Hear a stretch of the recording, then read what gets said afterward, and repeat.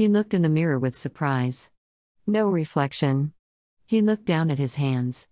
They looked real enough. He felt real enough, but was he?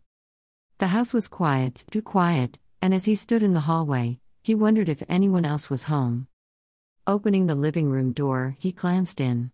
2 of the family cats were curled up on the couch asleep. They both looked up and hissed. The kitchen, too, was deserted. The countertops were clear. No sign of a recent meal. Unusual. Upstairs was the same. Beds all neatly made. Each of the bedroom windows were open just an inch or two, and he could feel the cool breeze wafting in. Or did he just imagine he felt it? Glancing out of the window, he noted that 2 of the 3 family cars were still in the driveway. He noted too that they both needed washed. His study was the last room he investigated. It looked exactly as he had left it.